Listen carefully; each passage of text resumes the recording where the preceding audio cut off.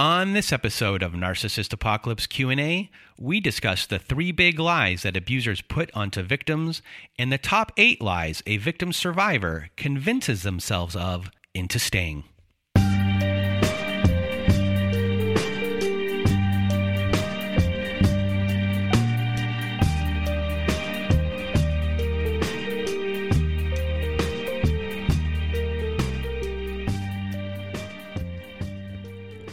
Welcome to Narcissist Apocalypse Q&A, everyone. I am Brandon Chadwick, and today we're going to discuss the big 3 lies that abusers put onto victims and the top 8 lies that a victim survivor convinces themselves of into staying. But before we get to that, if you want to be a guest on our Survivor Story episodes, please do go to our website at narcissistapocalypse.com. At top of the page, there's a button that says Guest Form. When you click on that button, it takes you to our Guest Form page. There you can read all of our instructions and either send us an email at narcissistapocalypse@gmail.com or fill out our Guest Form and press the Submit button. And please do send it in the format that we ask for. So today, right off the bat here, we're going to first discuss the big 3 lies that abusers put onto victims. And a narcissistic abuser wants your life to revolve around them. You've experienced it yourself. You've heard so many stories on our Survivor Stories about this. And, everything has to revolve around them, whether they consciously know it or not. They always want you thinking about them. So when you think of the different types of abuse and tactics, no matter what, it will always eventually be focused thinking about them, even when they are not around as well, because you're trying to avoid rages or blow-ups, and there's a self-abandonment of yourself kind of going on here, and your own needs are not being met. So we talk a lot about on the show how the abuser wants to become the truth teller in your life. So no matter what, it will always be their voice you hear to keep you in this relationship, to doubt yourself, to isolate you so you don't listen to others. So when we talk about the big 3 lies today, these big 3 lies are the way the abuser views things, how the abuser sees things.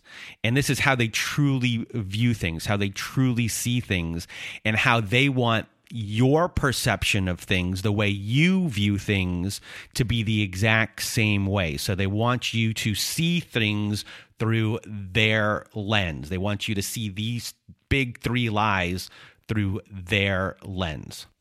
And the first one we have on the list is the abuser wants you to believe that you are responsible for their happiness. And this lie plays on your natural, healthy desire to please your partner. Everyone wants to please their partner. But the reality is that no one is responsible for their partner's happiness. You can do all you can to help your partner feel loved and secure, but ultimately it is your partner's responsibility to make themselves happy. And unfortunately, abusive people often have unreasonable expectations, and these are the things that they want from you. They want you to focus all of your attention on them, and this can involve making you cut friends out of your life. You only need, they might say that you only need them. Why are you going out? Don't you love me? Or accusations that you are cheating when you're going out. Rages could happen from here, or sulking or silent treatments to punish you, to get that focus on them, that attention on them. They could be constantly bombarding you with texts or phone calls, or just hijacking your time. We hear a lot on the show that when someone has kids with the abuser, that the abuser gets upset that the attention isn't on them anymore, and abuse ramps up, and this puts you and the children into a situation where you will both now focus on them. And another way for them to achieve this lie is if you then put their needs ahead of your own, something that you believe, if I put their needs ahead of my own, they will be happy. I will make them happy. And this can also go for your children as well. And an abuser wants their needs to always supersede your needs. So you will always be trying to be doing what they want, from activities to work, to where you live, all major decisions, housework. They will get the rest that they need, and be able to recharge and do anything they want. But you won't if it supersedes their needs in those moments. And this can also be sexual coercion as well. This can be included in this as well. Another thing that makes an abuser happy is if you view them as your boss and someone who has the final word in all of your decisions. And they want you to be subservient. And in this case, there is no equality when it comes to compromised, because there is no compromise. There is no real compromise. And maybe they might make it look like there could be sometimes, but it's most likely that they want the same thing as you and to make it look like you got your way. Once they are the truth teller, the final boss decision maker, this makes them happy and you are most likely under complete control. And if that has happened, then the coercive control tactics really have worked. And this is a big and, you might think that you are making the abuser happy, but many abusers will never be happy.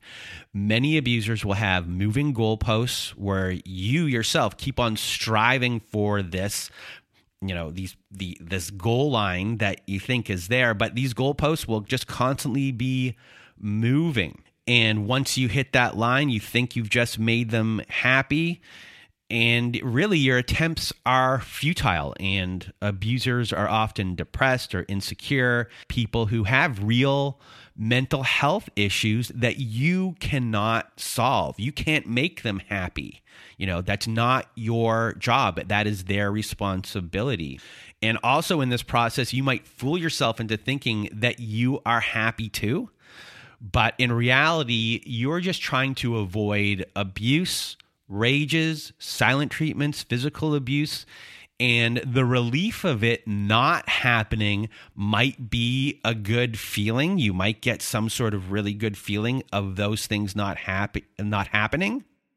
But the reality is that's not happiness. That's being happy that they are content, that they are happy. That's not your own internal happiness. What's going on here is your happiness is all of a sudden contingent on making the abuser happy.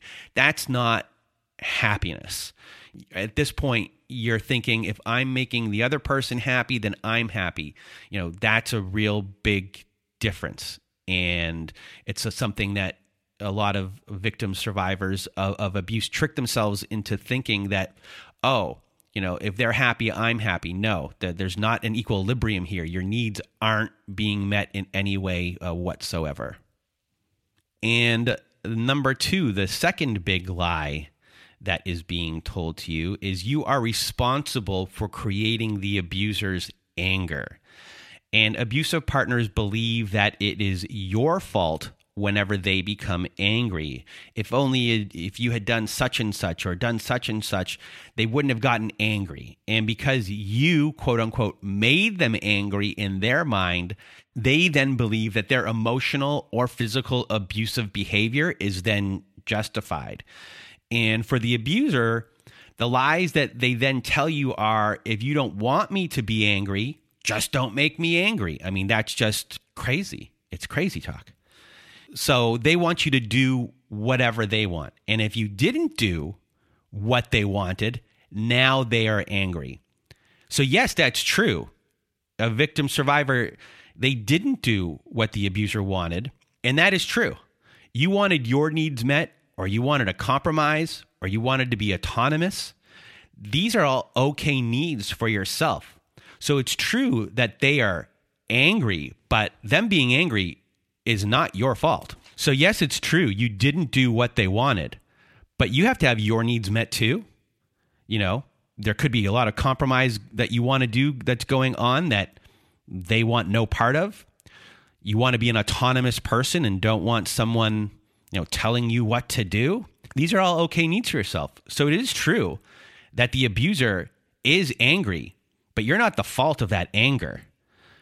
They want you to constantly abandon yourself as they don't see you as being human. You are objectified at this point.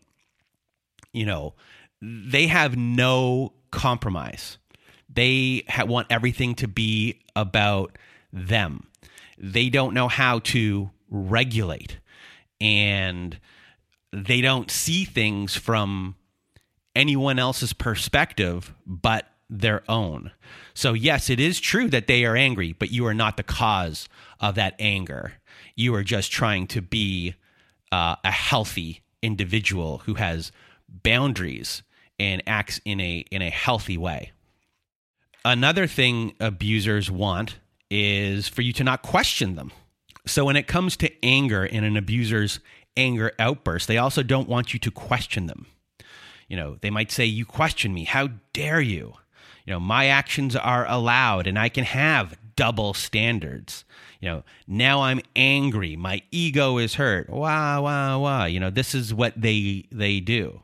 They do have double standards. So yes, it is true that you question them, but you are allowed. If actions aren't matching words, you are allowed to have rational questions or a myriad of questions on subjects about their behavior. Why do I take care of all the house stuff and you go out with friends? They don't want you to be autonomous, yet they want to be autonomous and to do everything that they want. So it's all about control, and you asking a question about what they're doing, and a very rational question, gets them angry because they are not, in most cases, letting you have the same leeway in any sort of way. They've given themselves these double standards where you have to live by one set and they can do whatever they want with the other set. And that is what is making them angry, that they are not allowed to be in this position of power and control. That is not right.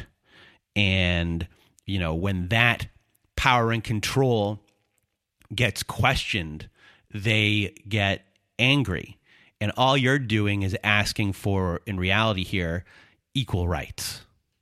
And then another thing that gets an abuser really angry is when you disagree with them. And don't you dare disagree with them. This lie puts the abusive partner in the role of a parent, a boss, a real big authority figure, and it puts the abused partner on the defensive, causing intense self-monitoring, second-guessing yourself, self-blaming. And yes, if you disagree with them, they will get angry. That is true. They want to be the truth teller here, and you are not the truth teller. They say that they know everything and that you know nothing, but you didn't make them angry. They are only angry because you have a mind of your own and want to use it. The more you have independent thoughts, the more you can question, what is going on? Why is everything right now out of whack? Why am I being abused? Why am I being treated like this? The silencing of your opinions creates fear. It can cause isolation, and it can really create a deep hole of abuse that's really tough to get out from.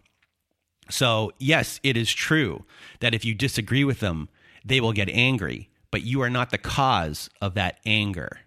The reality here is that they are trying to not have you have autonomous thinking, and that they want to be the truth teller in your life in every way and have power and control over you.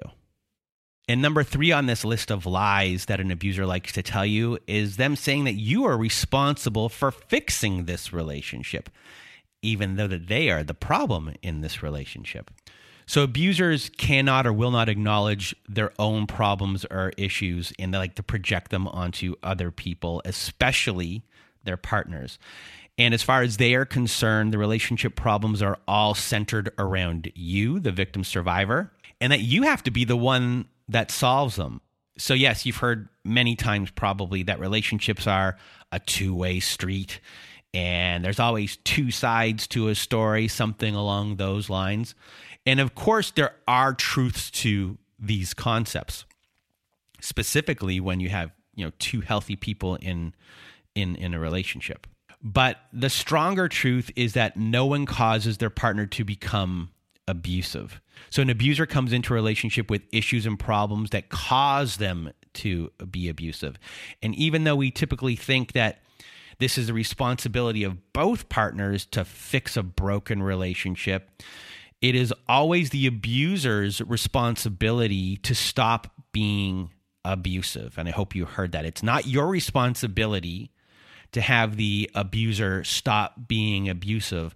It's their responsibility for them to stop being abusive. You are not responsible for stopping it. They are the ones that are responsible for stopping it. And unfortunately, in many cases, you are tricked, manipulated into thinking it's you on so many occasions that is the problem in this relationship. This relationship would be so much better if you fixed your issues. It's not me. And we hear so many stories from abuse victims, survivors on our survivor stories, going to therapy and telling their therapist that they are the problem in the relationship. And the therapist is listening to everything. And eventually, in so many stories, we hear the therapist stop and say, "What are you talking about? You are the one that is being abused. You've been tricked by the abuser to think that you're the one that has to fix everything, that you are possibly the problem in everything." And we've done an episode on reactive defense and reactive defense responses. And abusers like to omit their role and point out your reactive defense response as a way to convince you that you are the problem. And they can gaslight you to think that you are forgetful, the one who always loses things or misremembers conversations and even memories. So they're really playing around with, the way you think, making you doubt yourself of who you are as a person. They're eroding your sense of self and your memory on how certain conflicts actually even played out. And they can even say, like, "I never hit you" in certain circumstances. You're the one that hit me. We've discussed Lundy Bancroft's abuser types many times on this show. And I always think here of the water torturer. And the water torturer, it's an abuser that knows how to subtly push your buttons without raising their voice at all. So if you're defensively reacting in any way, just a raise of the voice, the abuser might say, "Why are you raising your voice at me?" They might say. They're convincing you that you are the problem that needs to be fixed, and the relationship will be much better. And this is a big lie that is being told to you, that you could be the problem in this relationship and the relationship would be better, and you are the one that is responsible for fixing this relationship, when the reality of this situation is that they are the problem, they are the abuser, they're abusing you, and they're not fixing themselves at all. So how do you counter these lies and all of these other lies? And so many different people have probably given you different responses of how to do this. And all of that stuff is easier said than done. And it's going to take a long time to get their voice out of your head as the absolute truth and truth teller. It's not a day or 2 days or 3 days. It takes a long time. But you do need to eventually knock them off their pedestal. They're a regular person just like you, just like everyone else. They wake up, they eat, they go to the bathroom, they sleep. Put it on repeat. They are no better than anyone. And by having them on a pedestal where they want to be, because they'll have this power and control, you need to mentally knock them off of it. And how are you able to do that? It's not easy. In my opinion, a place to start, and this is just a place to start. This is not the cure to anything. It's to get, the view of people who are just like you, like people who are in our support group, people that get it, not just a therapist, but people like you. Get outside feedback. Find your tribe that has experienced this, the exact same thing, and that knows all of this. They know all the things that are being said to you. They've experienced it themselves. They will be able to listen. They will be able to understand what's true and not true. Survivors just like you will be able to really listen to what you're saying and say, "That's not right. That's a lie they are telling you right there. They did this so you would conform. Can you see how you conformed after that when you start explaining situations? They might say, I did the same thing. You get validated. It's okay that these things are happening. There's no shame, they'll probably tell you, of what is going on, because the abuser is a master manipulator. So you might feel filled with shame, and you might not feel worthy of friendship or support at all, but you are worthy of friendship and support. For example, instead of taking the abuser's word that you are selfish, ask a fellow survivor or a very trusted friend if that is how they see you. So instead of believing, that you are flirtatious, ask family and friends if that is how they perceive you. The more outside feedback you can get, the more reality you will be able to take in. You don't have to continue to be on the receiving end of your partner's shame and anger. You don't have to continue to buy into the notion that you are responsible for their happiness or unhappiness. There's nothing more powerful than the truth, and the truth really does set you free. So when you get to this truth where you really start to see the lies of your partner, it's, to me, a good starting place and a very effective way for you to begin like a journey of feeling more emotionally free and to free yourself from your abusive partner. So now we're going to discuss the top 8 lies a victim survivor convinces themselves of into staying. So the first one on the list is fantasy thinking, and this occurs when victims of abuse live in a little bit of an altered state of reality where they believe that they are in a loving relationship. And the thought process here is that an abuse victim survivor knows that their abuser does have problems. They recognize that their abuser does have problems, but they also might say, but they really love me. And this is a form of rationalization that you are going through where you're trying to explain the abuser's abuse away, but the reality is that you are being abused, and if they did love you, they wouldn't abuse you. So that is number one, fantasy thinking. So number 2 on the list is when abusers convince themselves of a better tomorrow. And, you might be going through abuse and things are bad. Things were bad yesterday. And you give yourself a thought process of this kind of self-future faking where you start to tell yourself, oh, things will be much better tomorrow. We just have to get to this point of, the relationship or they have to do this. And once they do that, all these things will be taken away in their life. And, they won't have any of these frustrations and they won't take it on me and everything will be good then. When you're thinking about those things and you're thinking about how things could change if X, and X happened, you're not living in the reality of what is happening today, and you're living in this unrealized make-believe tomorrow. And I know it's harsh hearing that, but it's what we do to try and get through. And it's a lie that we tell ourselves to, stay in relationships and convince yourself or justify that what's going on is okay. You're hanging on for something that won't come. And that's, number 2 on our list, convincing themselves, when abuse victims convince themselves of a better tomorrow. And the next one on our list is the kids will suffer if I leave. And many victims of abuse have convinced themselves that the children need both parents together, staying together, or it will be very destructive for them, that the kids will suffer because of it.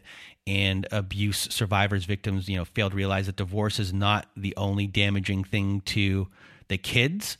And being in a relationship together can have a long-lasting harm to the children.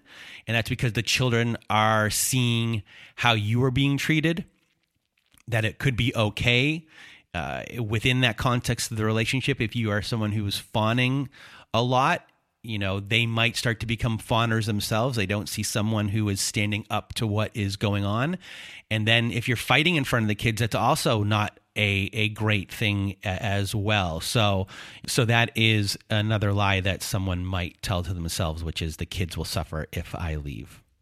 And the next one on our list is when abuse survivors say, I can handle it. And this is a story many victims tell themselves to minimize the effects of being hurt by someone they love. So if they convince themselves that they can handle it, then they can stay in an abusive situation by making themselves believe that it is acceptable. But even if the abuse victim survivor can handle a situation, the question then is, should you? And that's a really big question. And being able to tolerate a difficult situation does not mean that you should tolerate a difficult situation.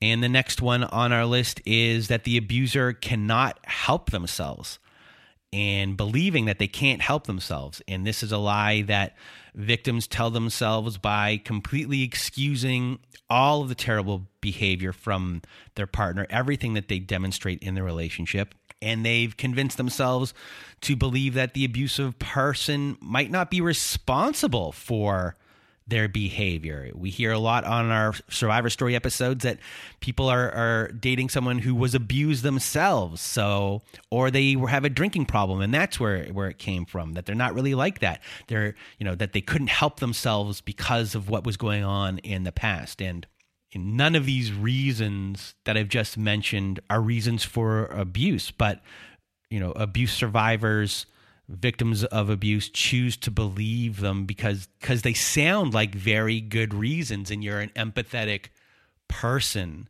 and you're hearing what they have to say, and you really give empathy for what they might have gone through, or the stresses that they might have, or mental health issues they might have, but it doesn't mean that they can still be abusive towards you. Saying that they can't help themselves as an excuse for their behavior. The answer is yes, they can. They just don't put in the work to do it. And the next one on our list is when an abuse victim survivor believes the lie that their partner can change. And if they go to therapy, they can change. A lot of times an abuser can go to therapy and they don't talk about anything that they're supposed to be talking about as far as change goes. The reality of narcissistic abuse, for the most part, it's not going to 100%, but the reality is, and your thought process has to be, that they will not change, and this is just who they are. This is who they want to be. They are experiencing a life of privilege when they have power and control over you, and if they have power and control over you, why would they want to change? They're getting everything that they want and they don't have to do anything. So when you think about this is a lie that you're telling yourself. And the person that wants change is you. The person who really doesn't want change is the abuser, because why would they want change? So that is, a big lie right there, that the belief that they can change.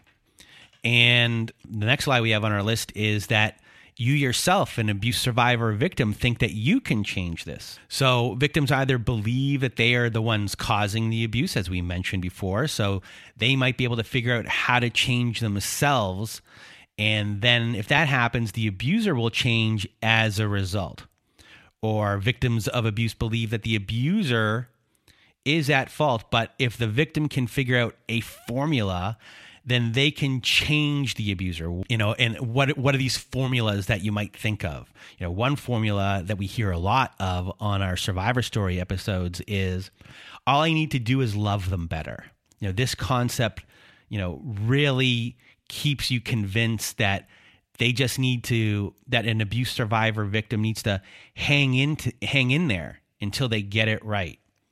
One problem, when you have this type of thinking, all of a sudden there are no negative consequences in this relationship, in this abusive relationship, which really further, emboldens an abuser with a sense of entitlement and that they can do whatever they want. So all of a sudden, if you think that you're the one that just needs to love them better and that you're the one that needs to fix it, there's no deterrent for the other person to stop doing what they're doing, for the abuser to stop doing what they're doing, that there are no consequences for their abusive and poor behavior.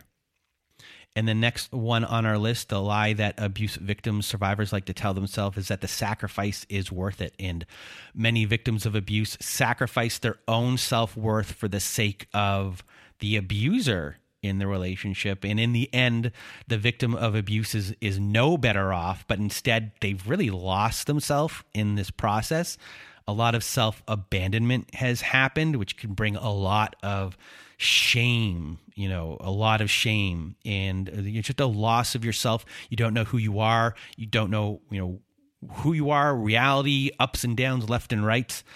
You have no footing. The reality is that you're believing here that living with abuse is worth it. And that's a big thing to try and wrap your head around when you think about what you've gone through, but you've been convinced in a lot of ways, to believe these lies and start telling these lies to yourself. So that's a really big one on the list. So those are the top 8 lies a victim survivor convinces themselves of into staying in a relationship. And I hope that you enjoyed this episode and found it informative and helped you a little bit as well as to recognize what's going on, a little bit about how the abuser is viewing things, and then, lies that have been kind of instilled in you and how you might be seeing things. And there's no shame in any of this. It happens to everyone. So, I hope this was helpful for you. And if you want to be a guest on our Survivor Story episodes, please do go to our website at narcissistapocalypse.com. Top of the page, there's a button that says Guest Form. When you click on that button, it takes you to our Guest Form page. There, you can read all of our instructions and either send us an email at narcissistapocalypse@gmail.com or fill out our Guest Form and press the Submit button. And please do send it in the format that we ask for. And if you are someone that needs support, we have a support group, everyone, at narcissistapocalypse.com. Top of the page, there's a button that says Support Group. When you click on that button, it takes you to our very own safe social network. And inside, you'll see that we have Zoom meetings every Wednesday night, Thursday afternoons, and Saturday nights. We have forum boards for you to post on to get the validation that you need. And you can just make a lot of good friends on there as well. So if you need support, join our support group today. And that is it for today's episode. I hope you enjoyed it, and I hope you have a good night.